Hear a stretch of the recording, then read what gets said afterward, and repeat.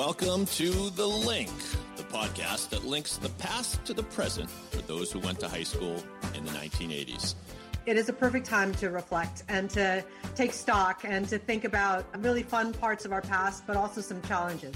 I get to see and hear all your amazing faces and a blast from the past, which is always super exciting, seeing who we were then, who we are now. We really didn't know what was going on in each other's lives very much, and so finding out the real scoop is incredibly rewarding.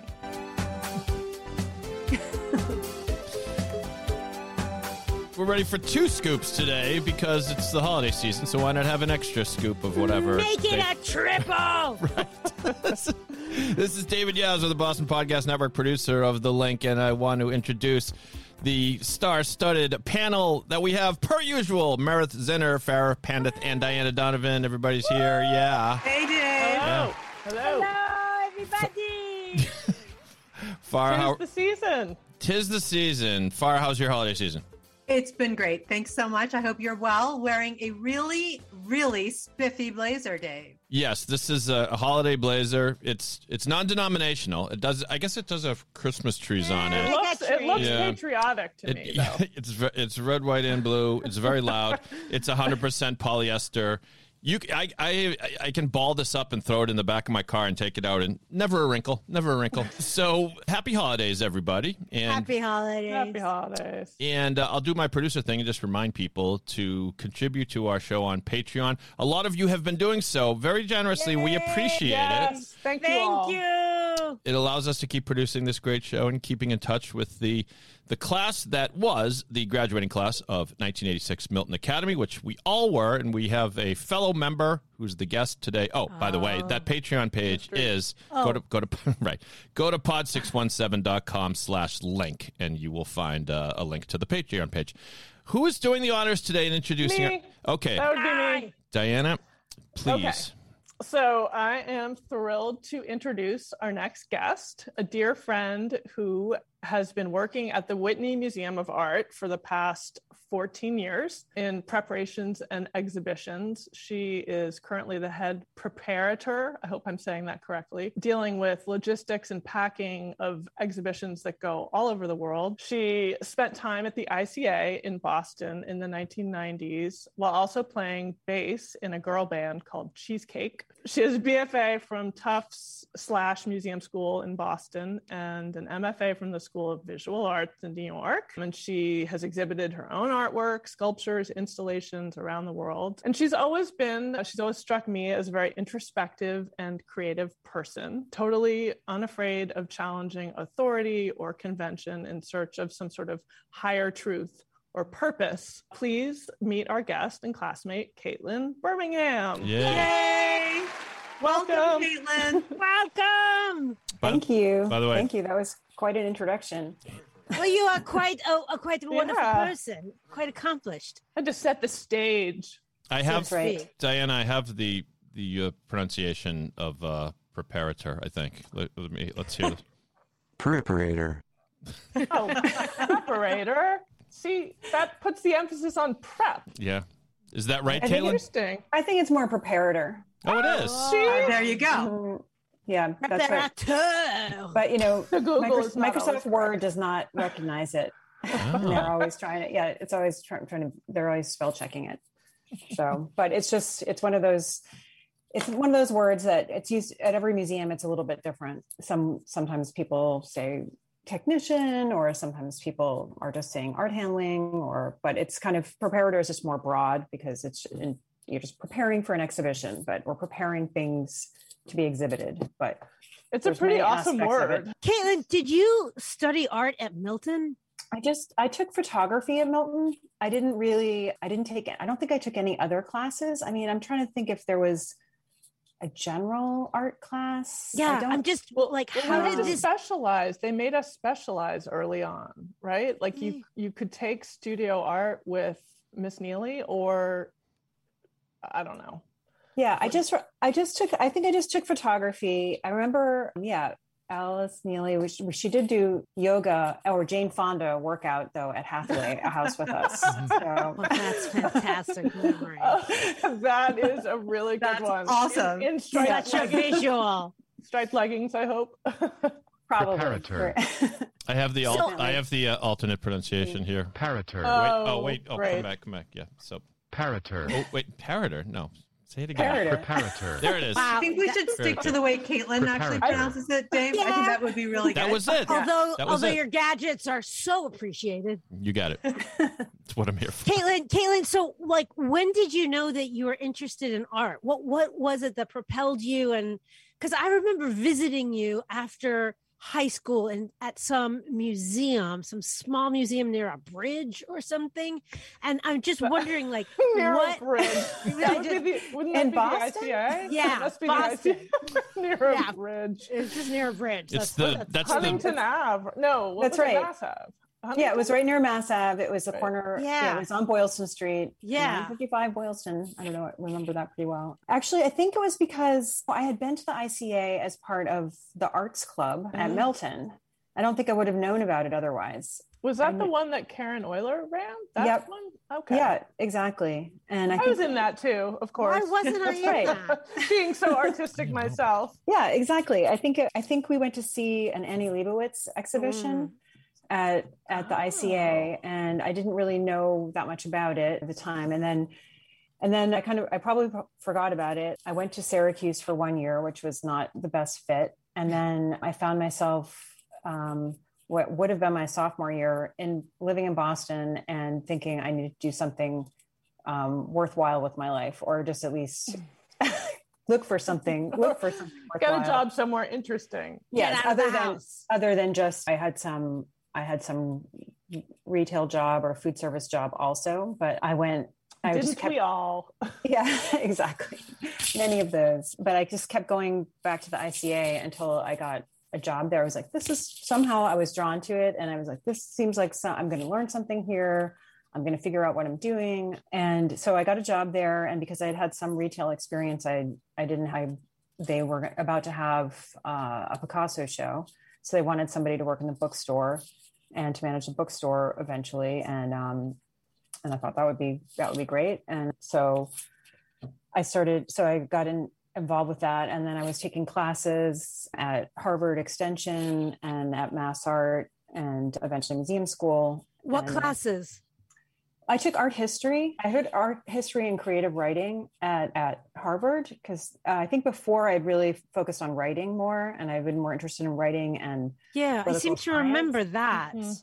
yeah, I was really involved with politics at that time. At the end of high school, but I did this internship at the Democratic State Committee, and I think that kind of, I mean, I'm still interested, still wanted to be involved, but I realized that during that time that I really didn't want to be involved directly in politics or be a politician. I just found there was too much. I could talk a little bit about that. Yeah. I hear you, Caitlin. I hear you.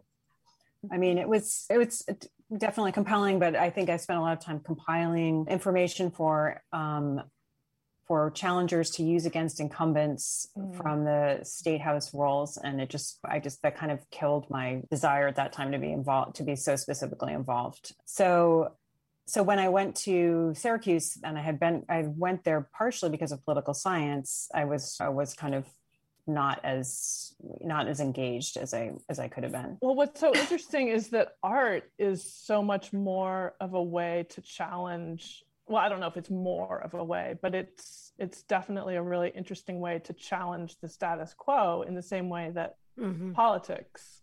So I can see how way in. Yeah. The cultural touch points. I mean, you're right in it, and you can influence in really important ways that are emotional and not necessarily things that you would normally think about because it's affecting you in a different kind of way. But I find it really interesting are you from Massachusetts, Caitlin? I remember you were a border. Yeah, I was a border, but I am from Massachusetts. And so during that time, so my parents lived in Duxbury, but I moved into Boston. I lived with them briefly, but it wasn't far enough that far so I could get in pretty often. and I did grow, and when I was younger, I had grown up in the Cambridge area. So yeah, Boston was the city that I knew the best. So that was where I was going to go. But yeah, so I got involved in that, and then it was just taking those classes and seeing the art around me and seeing all the other possibilities of what art could be, which I hadn't really been aware of before. Tasks at the ICA was to water a bed of moss in a Robert Gober installation. Wait, so you could have been like a botanist after all this. After all that could have been inspiring. Yeah. Yeah. I remember actually tried to grow some moss in my backyard. There was a tough year for moss. Did you kill the moss? Was the moss okay, Caitlin? The moss was okay. The moss sustained itself for the installation. It was, I just remember that was a beautiful room with a painted blue ceiling and a bed of green moss. And that's so neat. But yeah, that really just sort of opened things up to me quite a bit. And that was almost kind of almost like a college experience for me at the ICA. I was surrounded by a bunch of other people around my age who were students at different colleges around, who are involved in art and music. And that's where the band started, right? Wasn't it a whole ICA group? Yeah. Today's Basilio worked at the ICA with me, and the other couple of people, and actually Denise, who was an original member, she also worked there. And we were all inspired by Berklee College of Music was across the street. A number of other people were in bands. And so it was only a matter of time before somehow I had a bass, and I was just trying to figure out how to play. You're up on stage like, hi. It actually took a while for us to do that, but I was living down the street from the people who would eventually become my bandmates, and they had a basement, and so we would just jam down there. Awesome. That sounds so much more awesome than Syracuse. I mean, Syracuse, I'm sure it could be awesome for some people. It just didn't work out for me that way. But yeah, so I did that and actually at some points had kind of a stressful job at the ICA. I remember when we had the Maple. Wait, Kaylin, can I interrupt you for a second? Yep. I don't want to leave the band here because the name of the band is Cheesecake, right? So yes. I just put on. There's actually something online. Yeah, so I can't find audio tracks of the band, but there are some of the songs have provocative titles. Was it a punk rock band? Yes, there was that promoter in Boston called Billy Ruane. If anyone was involved in the music scene in Boston at that time, I'm sure they remember him. And he always recorded lots of shows or had them recorded.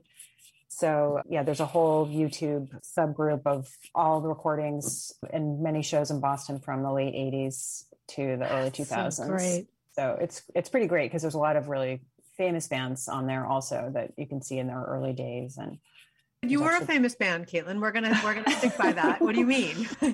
Rock star. By the way, Dave, I just switched my microphone just so you know. It wasn't selecting the Yeti. Okay. In case I'm that was intended to improve the sound, but if it we can barely hear you at all, which is actually what everyone told me they would prefer. Thank you very much. No, you sound thanks. You sound great. You sound fine right now. You do. Thank you. Caitlin, are you still musically inclined? Are you still doing things? I'm not really playing music in any serious way right now. I think after I moved to New York and was in school and was working full time, it just became, too much to do. But I do occasionally jam with friends, and some of my old bandmates do live actually quite near me in New York. So every now and then somebody's going to have the great idea to do like the revival tour or something like, woo, it's been 30 years. That's been happening a lot about other bands that I know. And, awesome. It's really funny. Yeah, I've actually been, it seems, once everyone got middle-aged, they decided that. And I think there just was a renewed interest in the 90s, of course. And a lot of the bands that were popular. Well, and your band was like kind of political. I mean, it was like the whole Riot Girl thing was very much this kind of feminist movement. And definitely. I mean, we all consider ourselves feminists, and that's how kind of I got together with the people that were in my band initially. We were all interested in a lot of similar topics in LGBTQ rights, and also two of the members are, one is Puerto Rican, or consider themselves Latinas, and one's Puerto Rican and one has Cuban ancestry. So we had one song that was called Bi. It was bi-coastal, bisexual, and and bilingual. And so there was a lot of things. We weren't originally, there wasn't really a Riot Girl chapter in Boston at the time, but we did play at the first Riot Girl convention in 1991 in DC. That is pretty awesome. Yeah. And somehow ended up on the cover of USA Today. Nice. Wait, we have to That's what you need to find. I don't know where that is, but somebody does have it.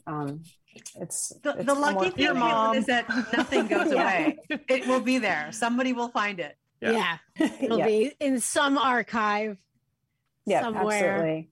And now we're all wearing bifocals. Thank you. Yeah, exactly. Good one, Meredith. Tip your waiters. Exactly. Yeah, there is actually a whole Riot Girl archive at the Fales Library at NYU. You were making history. That is actually incredible. Very cool. Well, I think a lot of people involved in that movement are academics now also. So, So they're sort of writing about their past at the same time. But yeah, that was definitely a good chapter. But Caitlin, how did you start making art? When was that? Your art's, I saw some of it online. It's so cool. It's so very tactile. Like I want to touch it and feel it and put my face against it. It's really cool. that's great. Don't invite Meredith. Don't let Meredith lick the art.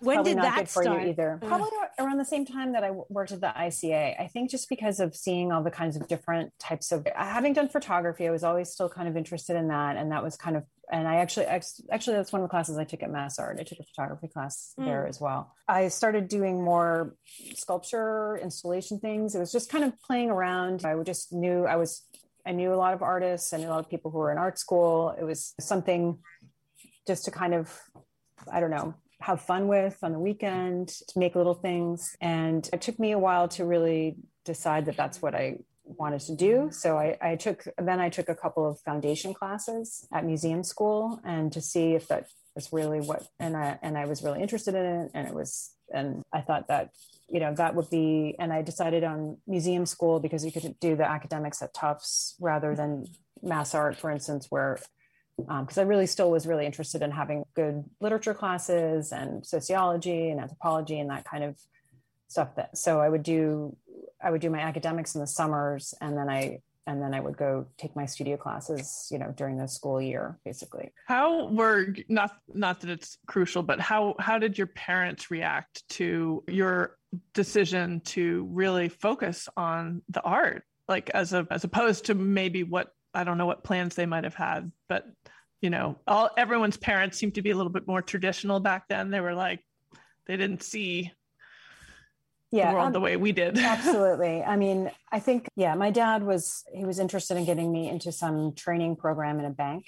That was his idea. That would have been such a great fit. Exactly. Wow, what a loss there. That's it. He was always, there's always these new things for women, and there's more opportunities happening. A bank.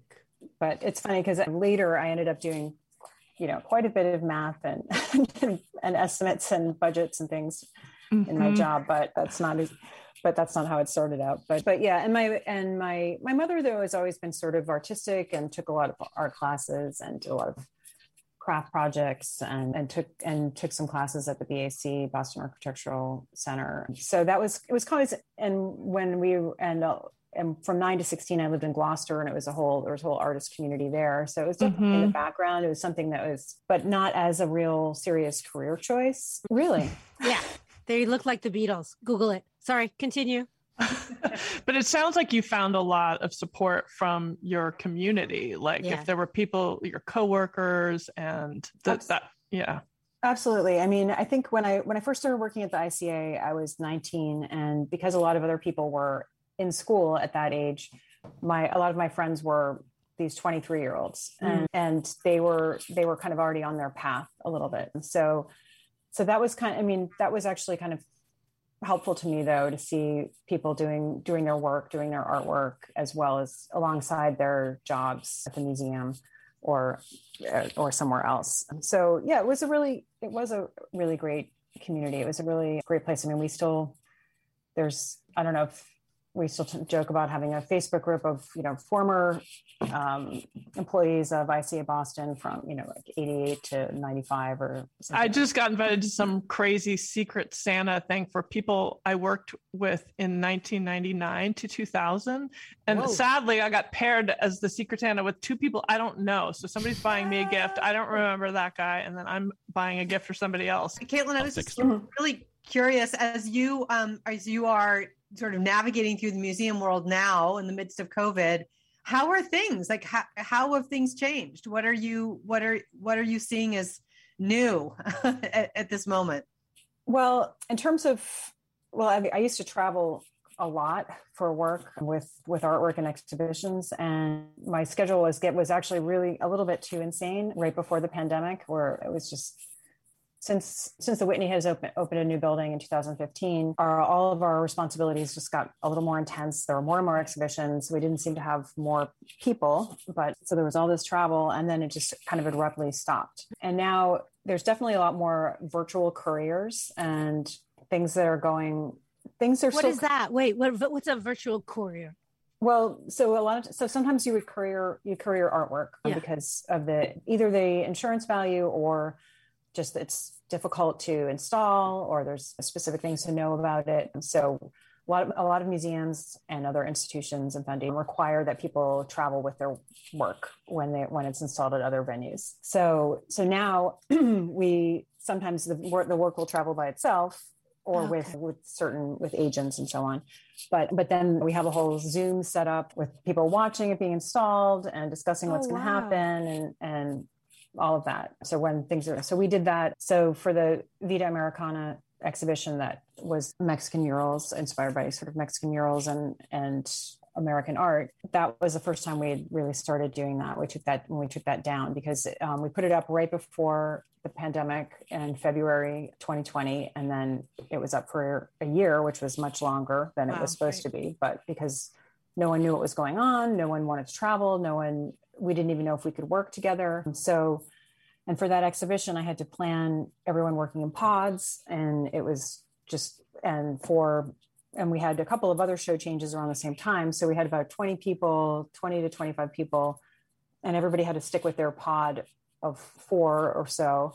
And you had to kind of plan the whole 8-week turnover where no one from members of one pod could interact with the people from the other pod. And just because we weren't sure, and unless there was a 10-day reset, because that was supposed to be the amount of time that it would take to see whether you actually had COVID, or you wouldn't be taking it from one pod to the next. So there's a lot of things like that. I mean, so we're still all wearing masks. So it's still logistics. It's just like a completely different type of logistic. Yes, it's still logistics. It's just it's more intense. There's more people's health involved. So they're definitely, I think travel like that was happening before won't be happening at the scale that it was, but it still is happening now. I mean, there's the Miami Art Basel Fair is happening right now. So there's a whole bunch of people from all over the world there buying art and partying together at night. What are these characters like? It's so funny you say that, and I picture like these. I have such stereotypical ideas of what these very dramatic, I don't know, like artists. The big art buyers and the like. At the museum, I don't really deal with the art fairs that much, luckily. When I worked for a company, for an art services company, we would deal with it a little bit more. And that kind of, there was just things going up really quickly, a whole bunch of people coming in, things getting sold, changing hands, a bunch of parties and no one seeming to sleep. Were you in that play that we did at Milton called Museum? Were you in that? I wasn't in that. Oh, I played a ditzy photographer. It was, I was in. Yeah. It was by Tina Howe or Tina. Yeah. Anyway, it was a satire about the art world of the time of the 80s. Of the 80s. Or the 70s maybe. When was it written? I don't remember. I'll have to look. I don't remember. I'll have to look it up too. I mean, there's always some stories where somebody there's some extreme behavior by some artist or another, or maybe by some collector. But for the most part, the people I work with aren't really like that. We're just trying to get this show up, figure out what it's about or how it's going to work. We definitely deal with a lot of different personalities, but that's part of the fun. And sorry. No, it's okay. I was just going to ask if you have seen in the course of the last few years, maybe the last decade or so, an increase in the different kinds of artists, a more diverse pool of people who are contributing their artwork.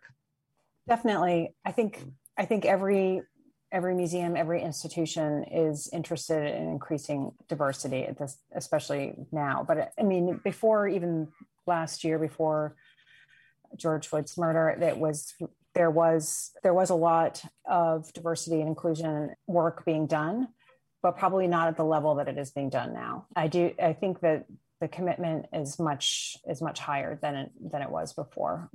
At the Whitney, everyone's gone through a whole series of workshops and courses, and there's a lot more working groups now. And actually there's a unionization movement happening, and it's happening all over the country. Actually, the UAW has been voted in at MFA Boston, at the Philadelphia Museum of Art, at the New Museum, at the Whitney. And I think that's part of a response to a lot of what was highlighted during COVID, a lot of the inequities in our system that people we're actually finally paying a little bit more attention to. So it's definitely happening. We've wanted to also work on is having an apprenticeship program inspired by the one that's happening at the Broad Museum, that where they bring, because art handling, it isn't something that people really know about as a job choice or as a career. And especially in underserved communities, or people who end up in those jobs usually are people who went to art school and are artists, and then they traditionally have just recommended somebody else that they know, and it's it's everyone coming from the same community. And so now there's definitely more of impetus to open that up and to do some kind of training, because it's not a job that you necessarily need a degree for, but you do need to have a certain kind of skill set and just sort of a sensibility and an attention to detail. And a lot of people in other types of careers could make that transition, and the pay is generally better depending on where you are. So, but we haven't. So we've made steps in that area, but we haven't really had that much time or the resources at this point right now to do it. Everyone did go through some cutbacks during the pandemic. So we're a little bit stretched at the moment, but I'm still interested in doing that, but at least on a small scale. And I have talked to other people in New York. I mean, LA, it's kind of amazing that LA, they started this several years ago. I mean, the Broad has a lot of resources as an institution. So I wouldn't say it was easier for them. They also still had to get a grant, but they have a dedicated staff person and funding for that program. But they did start small, and then they got other people involved in other institutions in LA and that area and other vendors. And that would be something that would be great to see in New York. And I hope that can happen. Speaking of New York, how did you get from Boston to New York? Graduate school. So I got to the point where, I had just gotten out of school at museum school. I wasn't necessarily thinking about going to graduate school that year, but then it just seemed like Boston just felt a little small at that time. There had been a lot of cuts in funding in the arts there, actually, and Boston doesn't support the arts, especially contemporary art, in the way that a city like New York can and does. And so I remember trying to get another job in the arts, and it was just like, thank you for your interest, but we're going to hire this person that we worked with for 20 years. And I was kind of like, okay, yeah, maybe it's time to do something else, or maybe I will go back to school now. And so I decided to go to New York because I wanted to be in New York rather than another school. So yeah, I found myself my band had been going to New York a lot and playing in New York. So it just felt like an easier transition than moving across the country. I did look at grad schools in California a little bit, thought about it, and even London, but New York felt like home already to some degree. So. They say the best cheesecake is in New York. So that must have factored in. That is true. Can we ask you about your Memories of Milton. You guys haven't really touched upon that yet, have you? No. I mean, Have you Yeah. been listening? yes. Thank you, Meredith. Yes. But I don't know if you guys wanted to ask anything more specific. I was just going to, Caitlin, during high school, I mean, we knew each other. I wasn't close friends with you. I mean, that we kind of traveled in different circles. You always seemed sort of thoughtful to me and a little bit quiet. Was it a welcoming place for you? Do you have fond memories of Milton, or what are you? I mean, I do. I mean, of course, I have some mixed feelings, and memories. But I mean, Everyone is nodding their head. Yeah, we're all nodding in For our unison. listeners who can't see. Nodding in unison. But I mean, I made some really good friends there, and I'm really happy that I'm still in touch with them. I mean, and there was a lot of support in that way. I mean, it opened me up to so many things that I didn't know. Like the proximity to Boston was great, but also just the people from all over there. And I do remember having really great, intense conversations and trying to discuss everything as you do when you're an adolescent. Oh, sorry, Dave. Go ahead. I was just gonna say, so why mixed? What were the things? I mean, share a little bit about why it wasn't. I mean, I don't think the institution or maybe some of the teachers were as supportive as they could have been. I felt like you were sort of on your own a little bit, maybe especially as a boarder. Just if things weren't going well, you're just kind of left to your own devices a little. I mean, and there was a lot of judgment. I think if you weren't the perfect student, or I don't know, late for assembly. I think that's right. For a small school, it was easy to kind of get lost. Well, I think we've talked before on this show about just the culture of conformity that we were all sort of forced into. And I think that affected all of us in so many different ways. But I think it affected the way our teachers saw us, and it affected the way we saw one another. And we all felt like we had to fit into this certain mold. And maybe that's the kind of mold that your dad saw for you, where it's like you get a job at a bank and you move up, and that's what you do. Yeah, I mean, I think, I mean, I don't know. I know it was the certain time. It was the 80s. The culture was changing, and it was before a lot of more radical changes, I think, happened right after that. There was more acceptance of difference later, even 5 years later. I remember there was, I think, Diana, we went to one of those reunions, or for a minute. I felt like it was really a short time. And Will was late and didn't pick us up on Friday night to go to the James Taylor concert, so we only went on Saturday. That's what it was. I took forever getting to Coolidge Corner or something. What's very interesting to me is that there are two classmates that I can think of off the top of my head who are also in your field, both Heather and Michael Gitlitz. And I wonder if as colleagues, if you guys are in touch. I mean, I actually didn't know that they were involved in the arts at all until the reunion I went to 10 years ago, or I guess it was 10 years ago. But then after that, I am more in touch with Heather, especially because she's in New York, and I did go to a show she curated. I'm trying to think of it's Italian Modern Institute, or that she was the director of for a little while, but I haven't been in touch with them just recently. And I noticed that Michael, he's the director also of a museum in upstate. I think in North Salem. Yeah. And I think he's actually just stepped down from that. Oh, but okay. Heather curated a show for that museum. Oh, okay. So which is neat. Yeah. Yeah. I did see that she curated a show. I didn't realize it was the connection with Michael there. Well, I think it's neat that we have, I mean, I'm sure there are other classmates we don't know, but three that we do know that are in the museum field, loosely saying it like that, but it's something is happening in our class around arts and culture, which is nice. Definitely. And other people from Milton. I mean, I actually went to graduate school with Sarah Z. She was in my class at SVA, and I thought that was funny. And Mark Tribe is also an artist, and he was a professor, I think, at Brown, but now actually is working at SVA.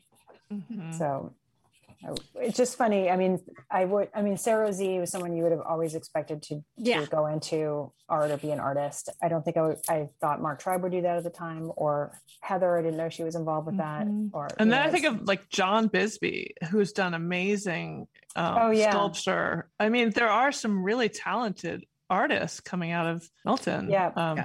You're welcome. So yes, Kidding. some of them are on this Kidding. podcast. Kidding. We do have to. Kidding. We do have to. Move. Kidding. Stop it. We haven't talked on the pod about your acting career, Meredith, and I don't even think I've ever talked to you about it. And I would like to at some point, but not today. Dave, how could you not have found like a YouTube video of Meredith acting? Oh, I have them. Exactly. I have them. No. We are talking about. He's holding them in his back pocket. No, they're not a Right, secret. She was in Let us Major Motion. continue with. She was in Aaron Brockovich. Let us Exactly. continue. She was very with good in Caitlin, it. Okay. who is All right. I was far thinking more- about that when we were going to hear you guys interviewed.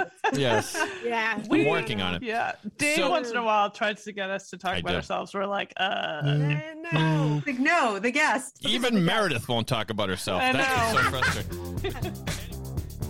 Hi, this is David Yaz, producer of the Link Podcast. If you're enjoying the show, we hope you consider supporting us with a contribution through Patreon. The Link is a labor of love for us, but there are production costs attached to creating a quality show, and you can help us by visiting patreon.com/thelinkpodcast. We have some cool ways of thanking you for your support, including t-shirts, mugs, and shout-outs on the show. You can do us a solid for as little as $5 a month, and we will continue to bring you great conversations that foster the bonds of our high school class and beyond. Once again, please visit patreon.com/thelinkpodcast. Now, back to the show. Anyway, Meredith does have the job of asking her question Oh, I of do. the week. Can I ask it now? Yes, I've been looking for the appropriate sound effect to give the proper fanfare. So I there's thought, no. so It's, so that's good. is that good? And now the question of the week, Meredith. Oh, thank you. So my question is, in a nutshell, what if you could go back in time to yourself at Milton, at the best time at Milton, what would your Milton self then think of where and who you are now?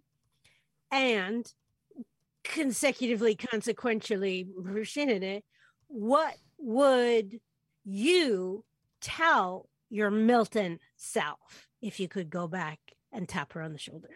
I should have been And not prepared for freak her that, out. because I knew that I remember that you were doing that question from the last podcast. So Better that we just spring it on you. Mhm.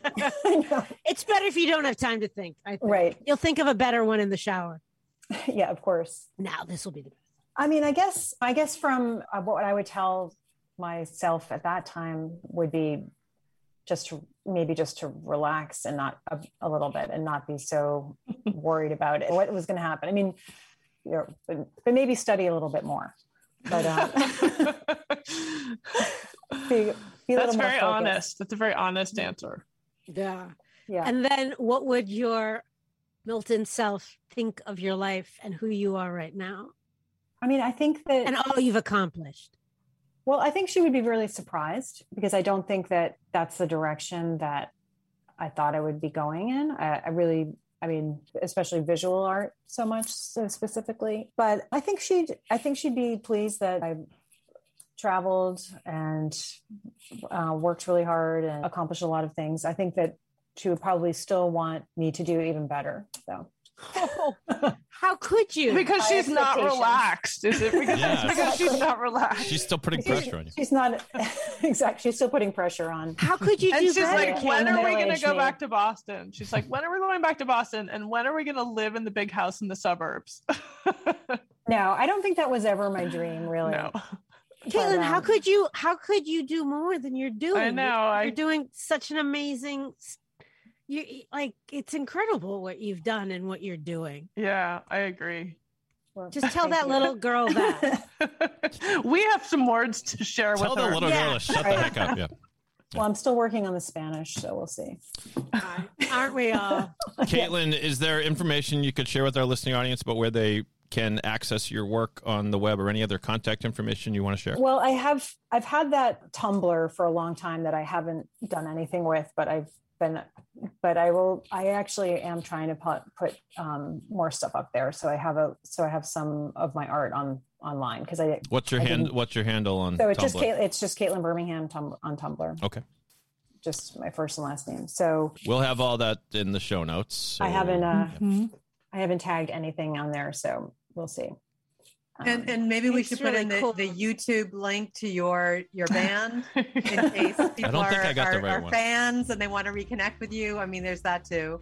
Sure. Yeah. I Yes, mean, that's. I think that's it's, necessary. They want the So, cheese, Caitlin, are there cheesecake any reunion. shows that are coming up at the Whitney that we should be aware of, that we should go to New York to go see when this Well, COVID business slows down? Well, the biennial is going to be opening in the spring, so that'll be Oh. opening in late March, early April. So that's a big show I'm working on right now. And then next year, Jean Quick to See Smith is going to be showing, a Native American artist that I'm really into and really excited about. And she actually spent some time in Massachusetts as well. So that'll be next year though. And then there's Jasper Johns is up right now that you can, despite the pandemic. That's a huge survey that's at the Whitney and the Philadelphia Museum concurrently. So definitely check those out. Thank you, Caitlin. Awesome. This was this is painless, wasn't it? Did you have a good time? Yeah, definitely. It wasn't bad, was it? We weren't mean. No, you're not mean at all. No, You're it's what I just, I'd love to say something like earth-shatteringly insightful, but We so enjoyed catching up with you, though. Thank you so much. That's for your your time. inner critic. We need to talk to the inner critic Yeah. because man, she's got some. I know. She's got some learning to do, some eye opening, and take a look around, kind of. We need a dose of self love.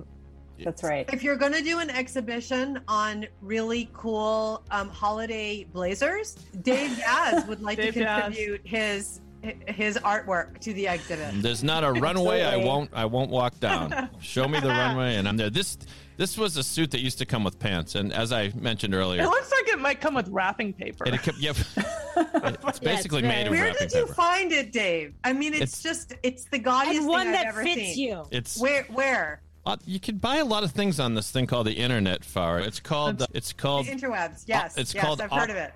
Oppa Suits. Get it? It's a play on words. Oppo Suits. Oh, you can't see it, but anyway, yeah. Oh, you can. I mean, it's fun to wear goofy clothes, and then you don't have to worry about looking nice because everybody just laughs, and so. I think if you go to Etsy, you could find some holiday blazers. There you go. And Oppa Suits not a sponsor of the Link podcast, Yes. but maybe in the future, if you're listening, we could hawk some of this stuff. Thank you, Caitlin. I thought you were an Thank you, amazing guest. Caitlin. Thank you all. It was great to catch up. And thanks Good see you. thanks to the entire Link team. We remind you, if you like this podcast, and we know you do, make sure to follow us on Spotify or Apple Podcast or wherever you find your shows. Support the show by visiting pod617.com/link and throw us a couple bucks, and maybe we'll give you a shout out on the show. On behalf of Caitlin and Farah and Diana and Meredith, even Meredith, yay. Thank you for listening to The Link. We'll see you next time. Happy holidays, everybody.